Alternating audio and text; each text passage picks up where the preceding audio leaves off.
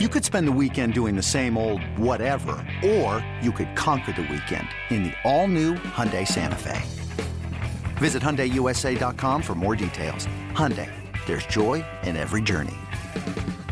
Hey, Rob Bradford here. You guys know I'm always up for a good MVP story, and one of the best stories is Wasabi Technology. Wasabi is the world's hottest cloud storage company, and it's become the go-to provider for professional and collegiate sports teams, including 20 Major League Baseball teams like the Red Sox and NHL teams like the Bruins and Vancouver Canucks. Even the Liverpool Football Club is getting in on the Wasabi action. So, why is Wasabi the MVP? Well, Wasabi was purpose-built to free businesses from skyrocketing storage costs and unpredictable transaction fees that the Amazons of the world are charging. In fact, Wasabi is up to 80% less than those hyperscalers and doesn't charge a cent for businesses to access their data. From Wasabi's AI-enabled intelligent media storage, Wasabi Air, to the industry's only cloud storage service with triple protection against cyber criminals, data deletion, and ransomware, Wasabi's taken the lead in driving innovation in data storage and helping sports teams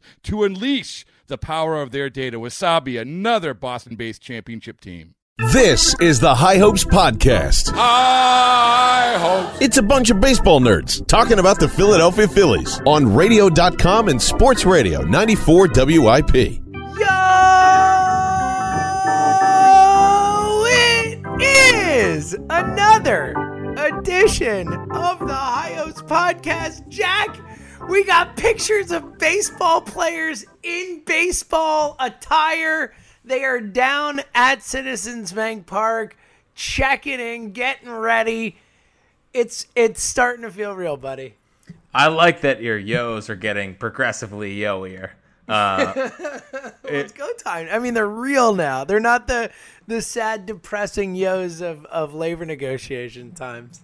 Nope. And the best part about that, James, is that there's never going to be any more labor negotiations. Oh, yeah, we're set. We'll never have to go through that again. What a beautiful thing. Yeah, never again. I think before we start this podcast off, we have to say goodbye to the open of our podcast.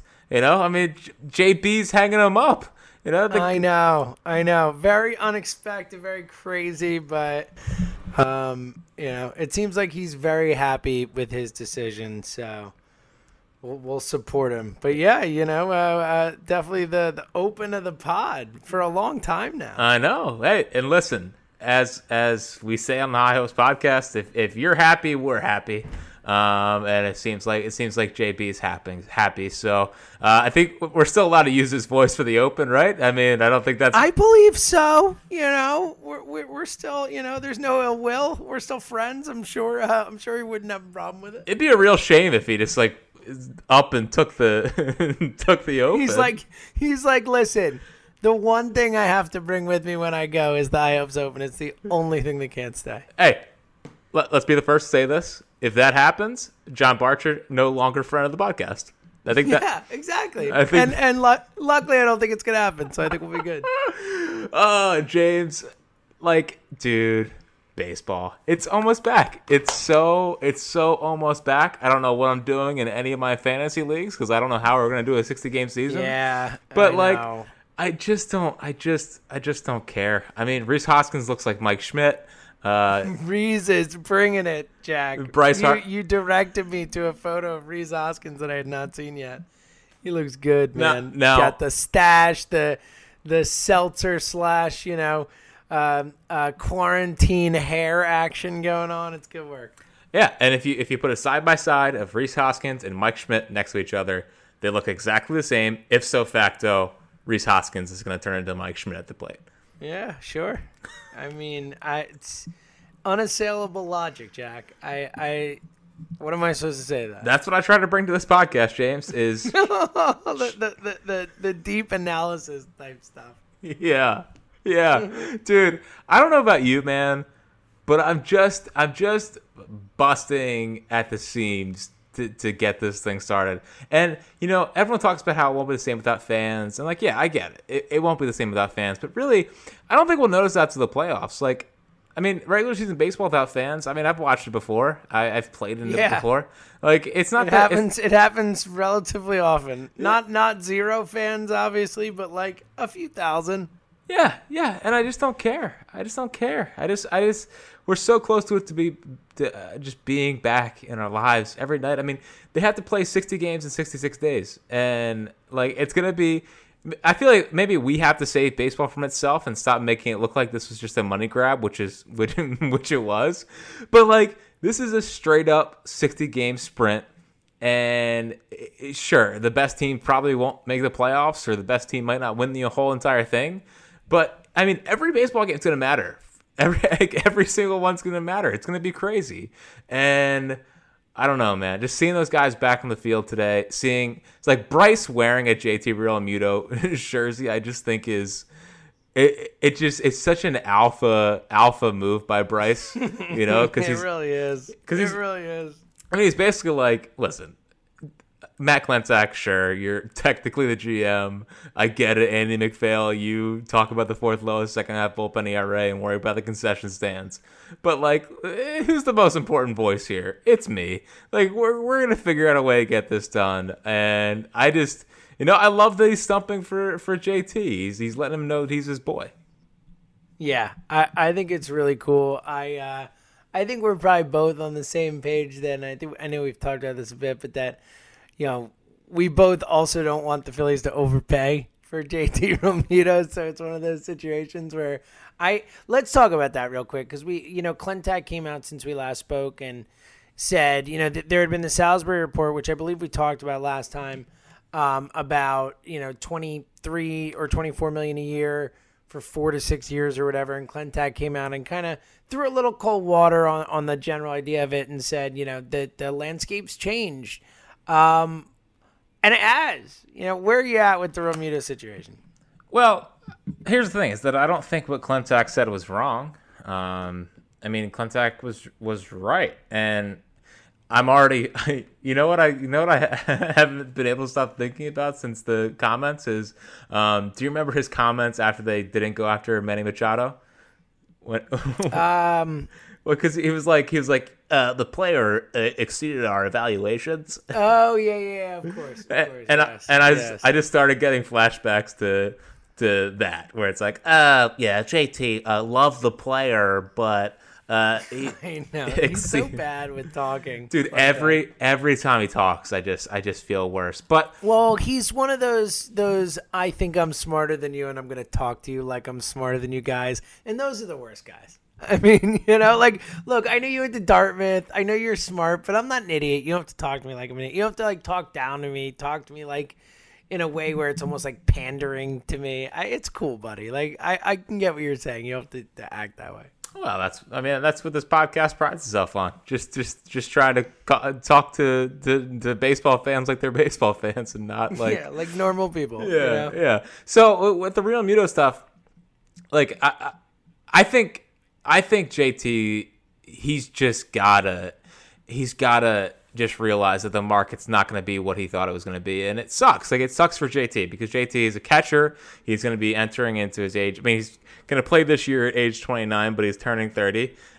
He's been the best catcher. Well, he's been the best catcher in baseball last year, but he's been a top 5 catcher for the last couple of years. And usually that translates itself into a pretty big payday. And I just don't think he's going to get it. And I think the Phillies are almost playing chicken with JT and saying, hey, sure, like, we'd love to sign you.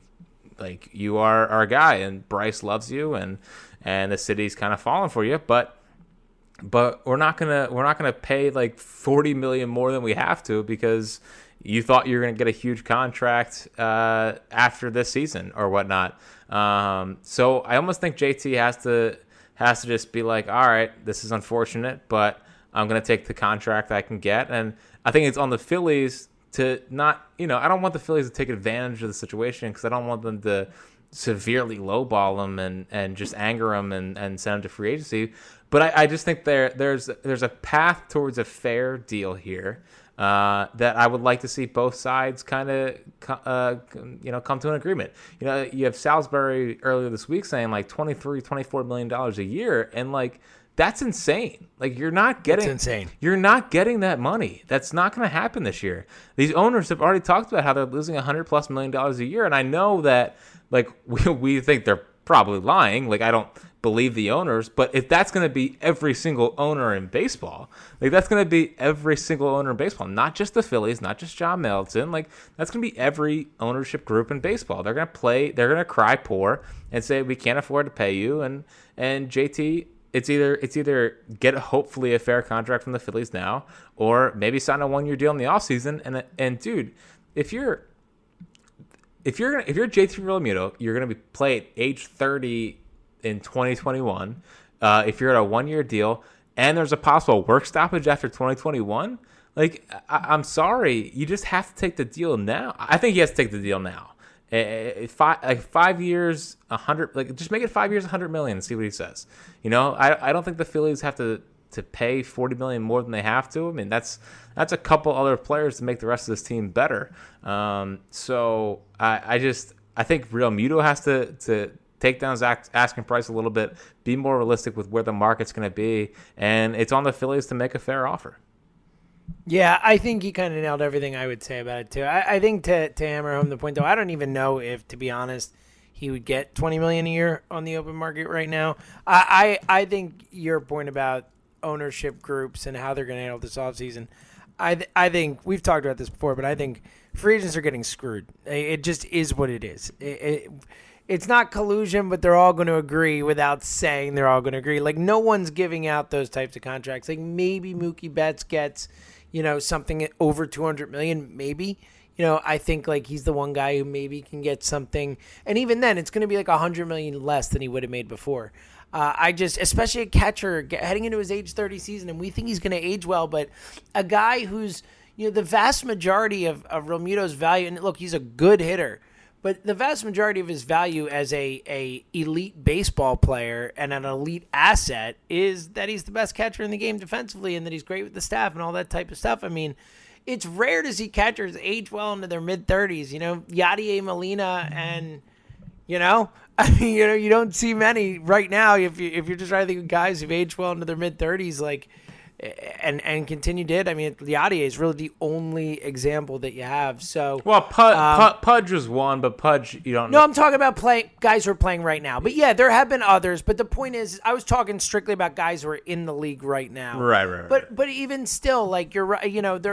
They're few and far between is the point. And I do think JT theoretically could be one of those guys because of, started playing the position later, all that type of stuff. He's in great shape. He's all that type of stuff. But it's just a concern. Ultimately, too, one quick thing that look, I know that the Sixto Sanchez part of it hurts. And I think that in a way he is more important to the Phillies for that reason than he is to other teams. But the idea that the Phillies have to overpay for him just because they traded Sixto for him is just silly. I mean, it's faulty logic. Like, you don't make another mistake just because you already made one mistake. If that's what it ends up being, it's the sunk cost fallacy. It's classic stuff. Like, so again, because they traded Sixto for him, I want them to figure it out, obviously, and we just want JT here, but not at any cost just because you gave up the asset. The asset's gone already. You know what I mean? Yeah, but man, it's not that I disagree with you. It's just like, I mean, what I'm saying is like factual, like whatever else you want to say. And I agree. I don't think you should make that Sixto trade without the belief that you're going to sign JT to a long-term deal. But once you've traded away Sixto, it's over. He's gone. Like, that cost is gone. You can't give Realmuto extra money than you believe he's worth or whatever simply because of Sixto. Like, that can't be the reason. If you get into a bidding war and there's another team and you desperately want to keep him and you do it for other reasons, that's fine. But it can't be because you traded Sixto for him. Like, that's a sunk cost. Like, that's the wrong way to think. Yeah, but I mean, you did trade your number one prospect for him. I agree. Look, I want them to sign him. I'm just saying, like, the idea that, I mean, again, this is like basic economic principles. Like, it's a sunk cost. Sixto's gone. Sixto doesn't matter anymore to the Phillies. He is not their asset anymore. So, like, ultimately, again, I want them to keep JT for many reasons. And it would hurt if they trade Sixto for him and he left. But the point is, if there is a team out there that's willing to give him $25 million a year or something, you can't go above that just because you traded Sixto for him. Like, you can't overpay for the guy just because you traded the prospect. Is my point. But what if you don't have a plan like that? I think the thing is that's a much more endemic problem for the Phillies, obviously. Well, yeah, I think the thing that's most frustrating for me is like it feels like they're surprised that they have to pay JT, and like you don't trade. I know you just brought up Sixto, but like, you don't trade your best prospect, and then a year later don't pay the guy. You don't. Like, I just think that I understand the sunk cost fallacy. I mean, it's a little too big a word for your boy over here. I mean, it's getting a little too nerdy. I just want to talk about baseball here, but no, I'm just kidding. I know. Listen, I learned all of the sunk cost fallacy when it came to Jaleel Okafor. But at the same time, like what's the plan? What's the plan if they don't sign JT Realmuto? Like, it can't be. Well, we're gonna build the best team we can. Using prospects and. I agree. Look, and they haven't developed guys. And look, also to that point, I would feel a lot better about saying, screw it, overpay for JT, what do I care, if they've proved that they're willing to spend money. But if this is a team that's going to do this BS with the luxury tax on a year-to-year basis and maybe go over it sometimes, but get back under, if they're going to be a team that is consistently concerned about the luxury tax, and we hope that he's not going to be. We've talked about this with Middleton, but we don't know. There's no evidence to say they're not going to be that type of team. And if they're going to be that type of team, then how much they pay JT on a yearly basis is incredibly important. Yeah, well, two things off that is that I don't believe that Middleton lets JT walk. I don't either. I ultimately I agree with you. I think he will be here, but and the other thing off of that, and me and Julia were kind of getting into it today, was like, who are you really paying? I mean, Nola's not making that much. Bryce is obviously making his money. Although with the Bryce thing, can we just stop with the freaking, he makes, the $330 million contract. How about we break it down to AAV? Like, if you break it down to AAV, it doesn't look nearly as insane as the $330 million. Like, I just get annoyed when it's always the $330 million price tag rather than $25 million a year, which is I think in the top 20. It's tied for, I think it's tied for 12th, but it's tied with 15 guys or something. Exactly. You know what I mean? It just drives me crazy. But anyway, who are you really paying? Nolan's not making that much. Bryce isn't making that much. Didi's a one-year deal. I think they'll probably re-sign him just because his market's going to be thin. He'll probably want to play for Girardi, and they don't really have Stott won't be ready, I don't think. Hoskins isn't getting paid yet. Kingery's on a cheap deal. Segura obviously is on a relatively cheap-ish contract, but you're paying him for the next couple of years. McCutcheon's gone after next year, the following year. Arrieta's done after this year. Robertson's done after this year. You're not really paying that much. And even if it's a little bit of an overpay, I don't think it has to be a $30 million overpay, but if it's a little bit of an overpay to secure the best catcher in baseball, I just don't have a problem with it because I don't know, first off, where the rest of the talent's coming from. Hopefully Bohm and Howard come up, and Stott and Mick Abe in a couple of years, who, by the way, Jim Callis thinks is going to be the first high school player to make the big leagues. Whatever, no big deal. You hopefully have that kind of cheapish contracts coming up, and then JT, you're not really spending it elsewhere with the big money coming off the books. I would like them to kind of secure the best catcher in baseball. So, I don't see where all the money concerns really come into it because I don't really know who they're paying. I forgot Wheeler. Wheeler's obviously making a pretty decent chunk, but Well, and also look, the team they have now is not good enough to be a perennial World Series contender.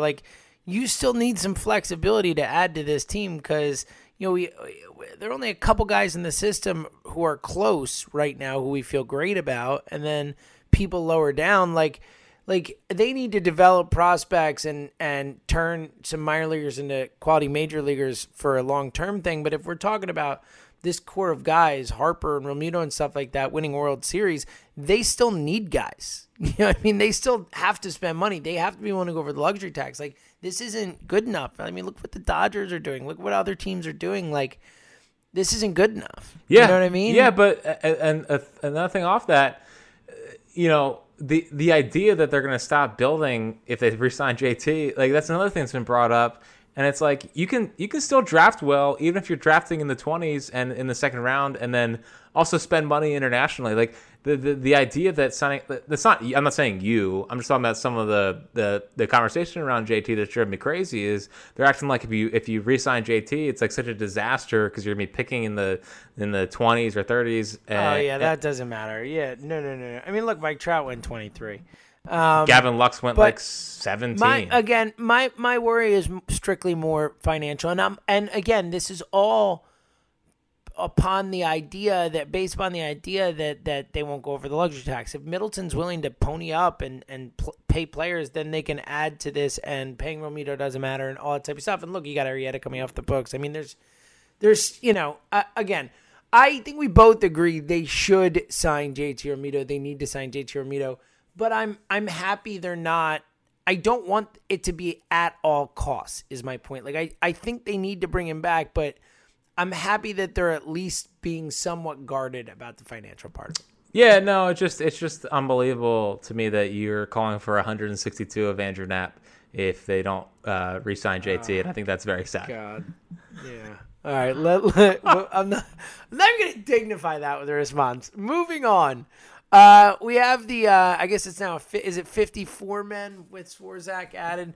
We still some ads to happen. They're probably going to add another catcher, Clentac said. But what were your impressions of the quote-unquote 60-man roster that as of now is a 54-man roster? I was initially I was a little surprised that like Moniak and Stott and a couple of the prospects were kind of left off of it. But then I started thinking about it, and, the Phillies are one of those teams that they're kind of just throwing darts at a dartboard, and they're seeing what can stick and see if they can find a kind of diamond in the rough, like Mikey Matuk and, Logan Forsythe, Josh Harrison, Liriano. Like they're kind of just taking a bunch of shots and seeing if they can kind of strike some gold there. So the Phillies, more than other teams, I guess, they have a lot more veteran presence that could possibly make the major league roster. So, I think they'll add to it. Like Austin Davis wasn't on it. A couple other prospects. You can't forget Austin Davis. Can't do without Austin Davis. A truly electrifying talent. But I think that they'll kind of figure out the rest of those guys. Some of those guys might want to go find a job elsewhere if they don't think they're going to get playing time in this bullpen, which seems like a stretch.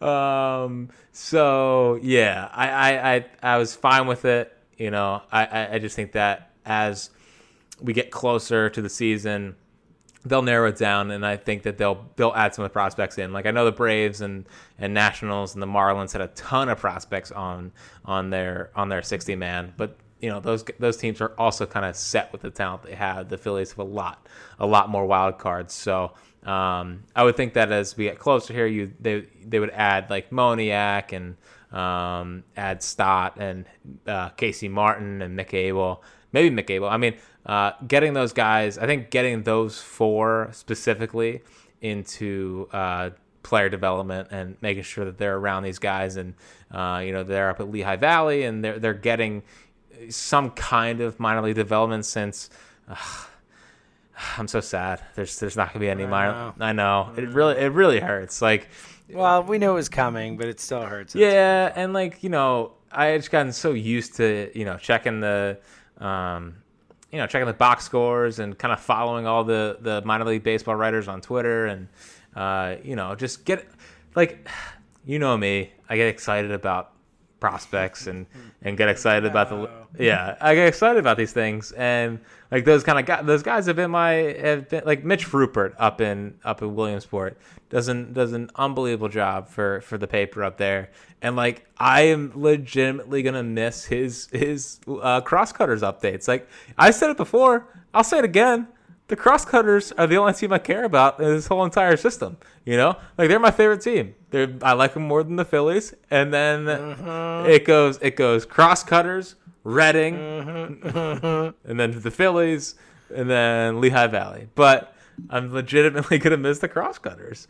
Yeah, well, it's a bummer. I think we could just say but I do think your point is really important. Like, I don't want your point to get lost, because I was gonna bring it up too. The idea that it's really important they get these prospects on this 60-man roster, whether it's with the extra spots they have now, or like you said, I think an interesting thought of bringing in guys to the camp to see some veteran guys and say who's going to make it, who's not, and then replace those guys once the 30-man has to be set. Either way, I think to get, like you said, to get those guys development, I think it is, and it's why you're seeing a lot of teams do it. I think it's really, really important without a minor league season, that especially guys like Stott, guys who are important prospects in your system, guys who are, like we were just talking about, important part of your future. I think those guys have to be active and involved. 100%. I totally agree with you. You can't let a year of development go to waste. Like Eric Miller is another name that comes to mind. Gosh, it's turned into an Eagles podcast over here. I'm very sorry, Eric Miller. I think very highly of you. But Eric Allen should be in the Hall of Fame. Look, Eric Allen's a pretty good. It's not like you think poorly of someone if you call him Eric Allen. Yeah, he played in your early college days, so I know he meant a lot to you. I did watch Eric Allen, so I think that's enough. All right. Yeah, so I totally agree. Like, at some point, those guys have to be added to the roster. Like, and I think the Phillies will, and I just pray that one of those guys is not Odubel. I'm so. Oh, please no. Yeah. I'm really happy he's not on there. And look, I do think that you mentioned Josh Harrison, but I think he's one of a few guys who I like. The Logan Forsythe, Josh Harrison, Neil Walker type of guys. I think that there's something to, especially in a season like this where obviously injuries are going to be a factor. I think where, guys might need off days, that might, obviously, COVID is a factor. I think having guys like Harrison and Forsythe and guys who are, maybe not the best players ever, but legitimate Major League Baseball players who've been around the block, who do certain things really well. Logan Forsythe has always hit left-handed hitting. I feel like he'll hit left-handed hitting until the day he retires. Like, that type of stuff. I think that the bottom of the roster is not as bad as I think some people think it is. Oh, I love the bottom of the roster. And really, me too. And really the lineup as a whole is pretty good. I don't know. I think I was watching the hype video that Phillies put out today, and it's just kind of crazy. Like, Didi's legitimate 25 home run threat. Segura could bat. He could bat 300. Look, he batted until last year was 300, over 300 3 years in a row, 300 better. So yeah, Hoskins could easily bounce back, and after the photos that were circulating Twitter today, I think he's a lock to bounce back. And then you have Kingery, who I think is going to lead the team in WAR this year and is going to have a monster year. Like there's McCutchen's going to be McCutchen's 100%. Like you kind of forget how loaded the Phillies, just from a lineup standpoint, are. Like, there's some legitimate dudes in that lineup, and that's before you even get to Bryce and Real Muto and kind of go down that path. It's like, there could be something here. We talked about how deep they were before last year, and I don't know, they got better. Didi makes them better. Segura back makes them healthy, or it makes them better. McCutchen back healthy makes them better. Kingery, the whole second base thing, being the catalyst to an unbelievable season, I think is a little strong. But sure, I hope it happens. Hazley getting more and more comfortable. Harper, he had the bad May of last year, and then after that was a really good baseball player. Like there's a path here to having a really good offense, and the guys you just mentioned. Like, I think Forsythe was their best player in spring training. Neil Walker is Neil Walker. He's been around forever. And Josh Harrison, I love Josh Harrison. He's like already one of my favorite Phillies, and I really need him to make the team. So, there's just. We're almost there. I'm so even just hearing you talk about these guys is getting me so jacked. Bryce Harper just tweeted out a Rocky quote, so he's in peak come Bryce on. Harper. Can we stop mode with right Rocky? now. I hate Rocky. I hate Rocky. Bryce is so locked in on like his Philly-ness. I hate that- Rocky. I think Rocky's my least favorite thing to ever happen to Philadelphia. I really do. Well, yeah, well, it's a bad take, but that's okay. Wouldn't be the first time. No, it would not. And it won't be the last. Yeah, look, I do think it's a good point because remember after that first series against the Braves last year, we were like, this team's going to lead the league in runs. I mean, this team's going to hit, baby. Well, and now I don't want to blow up your spot, but your host on the midday show said what, the 1927 Yankees is going to wish they were. He said they were going to be one of the great offenses we've ever seen. I mean, Jesus. Oh, Jesus. I feel like the camera gets more in on like baseball teams than any other sport. Like he just when he nerds out to baseball teams, he nerds out. Yeah, it's good stuff. It's very good stuff. So yeah, I think you're right. Like this team can hit. They can really hit. There's a chance that they're going to be a really good offensive team. You know, you just worry about the whole other part of the game. It's going to be, a little less confident in their ability to pitch on a night-to-night basis. They might not protect one lead, but they're gonna rake, man. They're gonna hit. No, but here's the other thing with the freaking people talking about the Phillies and whatnot. Is that what we're doing? I know. I just hear a lot of Phillies takes throughout the week. Zach Wheeler's on this team, man. Like Zach Wheeler is here. Like Zach Wheeler's I know he's inconsistent. I got it. I get it. 100%. I am with you. But can we stop acting like Zach Wheeler's not a massive addition to this rotation? Like, did we see Zach Wheeler in spring training? He looked like he was ready for a dominant season. Like, I don't know. I understand there's a lot of question marks, but Nola and Wheeler and Spencer Howard, given what they want to do with them, that's a good three. Add in breakout Pivetta, you might have the best staff since the 90s Braves. Stop. Jeez. I love when you're making a point and it's like a really solid point. It's a good point, and then you throw the hammer in. Well, I got to keep everyone on their toes. Let's talk about Howard real quick, because I think the Howard and obviously Bohm in the same sense too is a fascinating thing, because we talked about the 7 days thing, which we both agree that. And again, but that's not confirmed. I guess that's what I saw. So I saw Jim Salisbury mention it as well. Oh, okay, cool. So I think it's correct, but I haven't seen it. It was mentioned in an article in passing, and it wasn't I haven't seen a rule that says it, but it feels like that's, let's roll with that for now. We both agree that as much as, every game matters, and it truly does. And it is an interesting philosophical question. How much do these games matter compared to a year of control? More so than in a normal year where that question is less of an obvious answer. But we still both think you keep them down for 7 games because it's just too valuable for that year. But I'm of the belief that certainly Howard should be up the moment that clock is good. I don't get the impression that is the Phillies' plan. Where do you stand on this? It's so tough because if you listen to Klentak, after the season, he was talking about how it's time to win now, and they even put that into the hype video today. So it seems like they're all in on winning now. So I would like to think that they're going to do whatever it takes to kind of make the playoffs in this season. So I would like to think that Spencer Howard's going to be on the team right after 7 days. Because, listen, you can't tell me that Spencer Howard is not one of the 5 best starters on this team. You can't tell me. You can't tell me he's not ready to come up right now and pitch in the big leagues. He's that good. So I think that, given what they've said, I think they'll do the 7 days thing. If that does come to fruition, I think they'll keep him down. And then I legitimately think he'll be right in the rotation after that. I think it's going to be quick because I think that they brought in Girardi.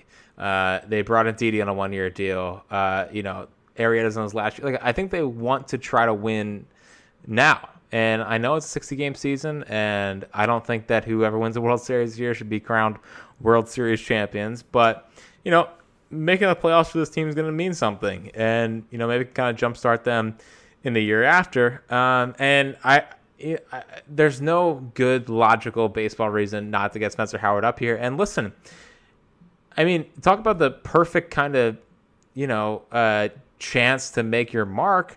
There's not going to be anyone in the crowd. You're going to face major league hitters. The season ultimately doesn't matter that much. I mean, it's 60 games. Everyone knows it's a sham. The intensity won't quite be there. You can kind of just go out and be Spencer Howard. And I'm in on that philosophy. I would bring him up as soon as I can. So whether it's 7 days or 14 days, just do it as fast as you can. I think you nailed it. I think that's a great point. I hadn't thought about that, about the idea of kind of a little less pressure for a kid coming up into that spot. But on a most basic level, look, literally every game matters this year, and teams are going to miss the playoffs by one game. That's what's going to happen. It's too close. It's too short. There's going to be too much bunching up. There will probably be a tiebreaker in one of the two leagues. That kind of stuff's going to happen because it's so few games. Every one of them matters so much. They have no excuse not to bring Howard up because, like you said, I mean, you can't tell me he's not one of the best 3 pitchers on this team. You know what I mean? Even though he's never done it in the majors, he's just better, certainly than whoever the 5-star is going to be. No offense to break out. Well, let's not get ahead of ourselves. But yeah, I'm with you. I think they have to bring him up, and I think the fan base is going to let them know that too. I think that's going to be one of the early season storylines. Is when can they bring Howard up? When will they bring Howard up? And why haven't they brought him up? I think it's all going to be stuff we talk about. Well, unless they take my philosophy. Just tank the season. 1 year. 1 year. I like it. I mean, well, also to your point, I meant to talk about the World Series thing. 100% with you, by the way. This is not a World Series championship. It's an accomplishment. Whoever wins, it's certainly an accomplishment. It's going to be super fun to watch, and I'm totally all in on having fun with it. But it's not the World Series. I'm sorry. This is not a real title that should be, remembered forever. You're not going to tear up, when the Phillies are walking. Or of course, we should know that. Of course, this is the year the Phillies are going to put it together, win. And it's going to be oh great. I mean, I'm happy. I'm happy they won, but now I have to argue that my team has an asterisk next to their title. It just won't. I legitimately think that even if the Phillies win this year, and maybe this will change once the games get started, but. Even if they win, it just won't feel the same. There won't be that intense playoff run, For as much as people say fans don't make sports, they kind of do. A little bit. Yeah, I mean, the Victorino Grand Slam, the J-Roll walk-off, the Howard homer off Loesch, just iconic home moments with the Halladay no-hitter, rejoicing with Phillies fans around you. That's not gonna be there this year. And just being able to bear down on an opposing team and trying to rattle them and see if they can handle the pressure of the Philly fans. It's not going to be there this year. I'm excited if they make the playoffs. I'm all in on the Phillies make the playoffs. Whatever, tank or make the playoffs. That's the only thing I care about. But it's just not going to be the same. It's not going to be the same if there's not 45,000 plus fans at Citizens Bank Park with the rally towels going and all that. It's just not going to be the same. So it's a total shame that it's not going to happen this year. But whatever. We have baseball back this. It's actually it's going to happen. We're still going to enjoy it. It's going to be this month. It's going to be fun. It's going to be super intense. It'll be fun. It's going to be neat to watch the first baseball game of the year and know that game actually truly matters in the outcome of the season. It's unique, if nothing else. That it is. And it's this month. That's all that matters. Jackie, we're 23 or 24 days away, whatever. 23 days from opening day, Let's baby. Go. We need a schedule. I know they're saying next week. I need a schedule so bad. I need it like I need air to breathe, Jack. Give me the schedule. Let me look at it way too much, and think about what I'm going to be doing every night for the next 2 months. I can't wait. Yeah. I can't wait. Let me just break down those AL East opponents that we have to go up against. Oh, buddy, let's not talk about that now. This is a happy podcast. Hey, they only play the Rays for one series. That's what we're hoping. Like, it looks like that's the way it's going to break. Where if it's the same as it was in whatever year they said it was, I can't remember, but they would get the Blue Jays the most, which would be great. Well, but the Red Sox. Let's not get ahead of ourselves. The Blue Jays. That's true too. It's a good point. Give us the Orioles. Can we just play the Orioles a bunch? Is that possible? Well, we don't do bad. We don't do well against bad teams either. Although I did see today that the last series of the year is going to be Phillies Rays. So, ooh, I could dig on that. Yeah, Chaim's old team versus Chaim's former future team. I love this. Let's make this happen. I'm in. God, I can't wait. I can't wait. Versus Chaim's future team. All right, what else you got? You got any final thought bag stuff? Wait, hold on. Before I get my final thoughts, I would like to know what your review of High Hops was. Oh, yes. I didn't know we were getting into that. It's perfect. Is that a good review? I think it's literally perfect. It's a perfect beer to drink and watch baseball. It's perfect beer. I haven't done it with baseball yet, but I am sure it is perfect with baseball. It's a smooth IPA. It's perfect. It was a true delight. Jack, I will say this. It was a afternoon that I will never forget for the rest of my life. Yeah, I'm glad you enjoyed it. And yeah, it's fresh there and when the season rolls around, just go pick up one for yourself and enjoy some Phillies baseball, some High Hops. It's the best beer. 4 Fingers Brewery. Yes. Make it happen. So I have 2 final thoughts, but they're both kind of long-winded, so I'm sorry. What else is new? And I would just I don't know how I stumbled upon this YouTube. This is like ISO possession. This is like Iverson and I'm the other 4 guys, and I'm just kind of moving off to the side, and I'm going to let you do your thing. Well, I was on YouTube the other night, and I have absolutely no idea how I found this page, but it's the single most important YouTube page of my life, and oh God, what a sell! I don't know how they got their hands on this video, but they had a live stream of Pivetta pitching to Alec Bohm, and I was breaking down the entire thing, and I've got a couple takeaways from it that I have to share with the High Hopes listeners. Is that so he's really shortened up his mechanics, like almost. All right. You know who I finally figured out who Pivetta is, and it kind of sucks, but whatever. It is what it is. He's Phil Hughes, and when you look at his Phil Hughes had a solid career. I mean, he lasted. He was just never what he was supposed to be. His mechanics right now look just like Phil Hughes's did. Very short arm action, and it's weird. So he's pitching to Bohm, and Bohm didn't get one good swing off him. Now it's hard to kind of say, it's kind of hard to read too much into what the hitters are doing because, I don't know, it's a live pitching should be. I would think pitching will be ahead of hitting to start. Right, and it's live BP, it caters towards the pitcher. It generally does. But Bohm didn't square up one Pivetta pitch, which is good, I think. Now, the bad side is that I don't think he located one fastball, which sucks. But and I really do think the shortened mechanics have kind of hurt his ability to kind of finish with his fastball. But I will say he threw he threw almost 40% changeups to Bohm in this I think Bohm pretty much had 3 or 4 at bats off him. Threw a lot of changeups, and he threw a lot of them for strikes. Didn't have crazy movement on him, but good enough to kind of get a job done and give a hitter a different look. Slider came along, curveball didn't look great. But I think he started finally starting to find a groove for it as the at-bat went on. But anyway, just just a great little YouTube.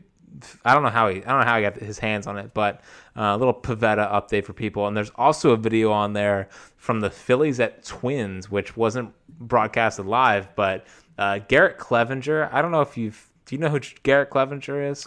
I know that he is on the Phillies 60-man roster. And he should be, because he was pitching to Josh Donaldson, and he made Josh Donaldson look like a fool. And I've never seen Josh Donaldson, not square up a baseball against the Phillies or Phillies pitchers. So, Clevenger kind of took him to school a little bit. So, and that's a lefty versus righty. So interesting stuff. I'm excited to see what Garrett Clevenger can do. I'm excited to see what Connor Brogdon can do on the 60-man roster. Damon Jones, Ramon Rosso. There's some Fritz specials on there. Don't get me too excited about Ramon. I don't want to not be able to sleep tonight. And the other thing I want to do real quick, because I didn't do it last week, but listen, this podcast is for anything. It's for the nitty-gritty diseased Phillies fans, and we got to get into. Can't wait to see where you're going with this one. We can't not get into the undrafted free agents that Brian Barber absolutely was stealing from teams. I should have known what this was.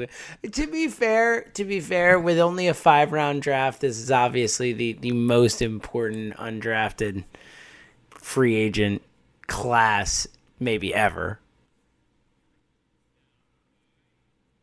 Correct. I don't know. Now my mic was muted. That's why I wasn't talking. I thought I was talking. Wasn't talking the whole time.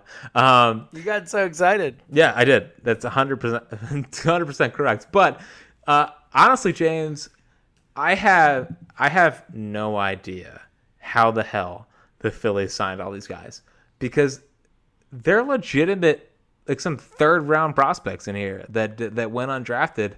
And the guys they signed are guys that really smart teams sign. I don't want to get ahead of myself, James. I think the Phillies might be a smart baseball team. And that makes me very, very... Whoa. No, you can't slow this hype train down. Whoa, buddy. Maybe Brian Barber's smart. Let's start there. Brian Barber's smart, and the Driveline guys are smart. And having the Driveline guys associated with the Phillies has really helped, I think, getting some of the talent. So the most exciting name for me is Blake Brown from UNC Asheville, up to 100.5 miles an hour with a 98% spin efficiency on his 4-seam fastball. You get him around some of the Driveline guys, and it just might be game over. Had a 1.89 ERA this year at UNC Asheville with striking out 26 guys. They added so many guys that can throw hard. Like Chase Antle from Coastal Carolina. He's another guy that gets up to 100 miles an hour. Absolute power arm that probably could have gotten drafted. The Delaware kid, Billy Williams. He's another one that gets up to 100 miles an hour. Billy Sullivan. Billy Sullivan. Up to 100 miles an hour. But just like...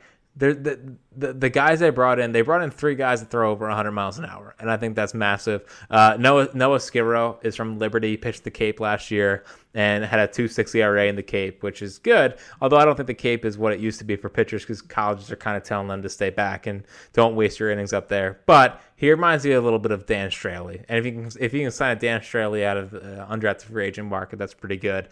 Jake McKenna is another local kid, big 6'7" lefty, up to 230 pounds. I mean, for a guy who's at a high school in 6'7" and can get into the lower 90s from the left side, that's kind of a risk that you're willing to take. But they just drafted, like, Jonathan Hughes is a guy with really good spin rates on his slider. Same thing with Sam Jacobsack. Like just guys that have the Phillies targeted 2 guys in their undrafted free agent class. Guys that could touch 100 or 95 plus with elite spin rates from their fastball, or guys who could really spin breaking balls.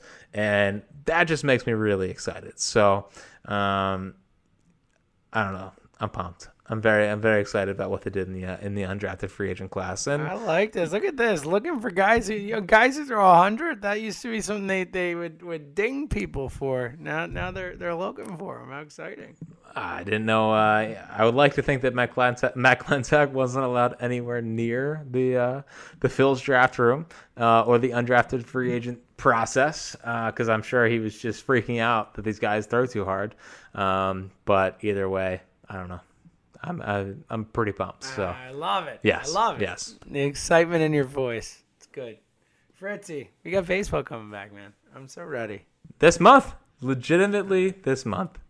It's a beautiful thing. You got anything else?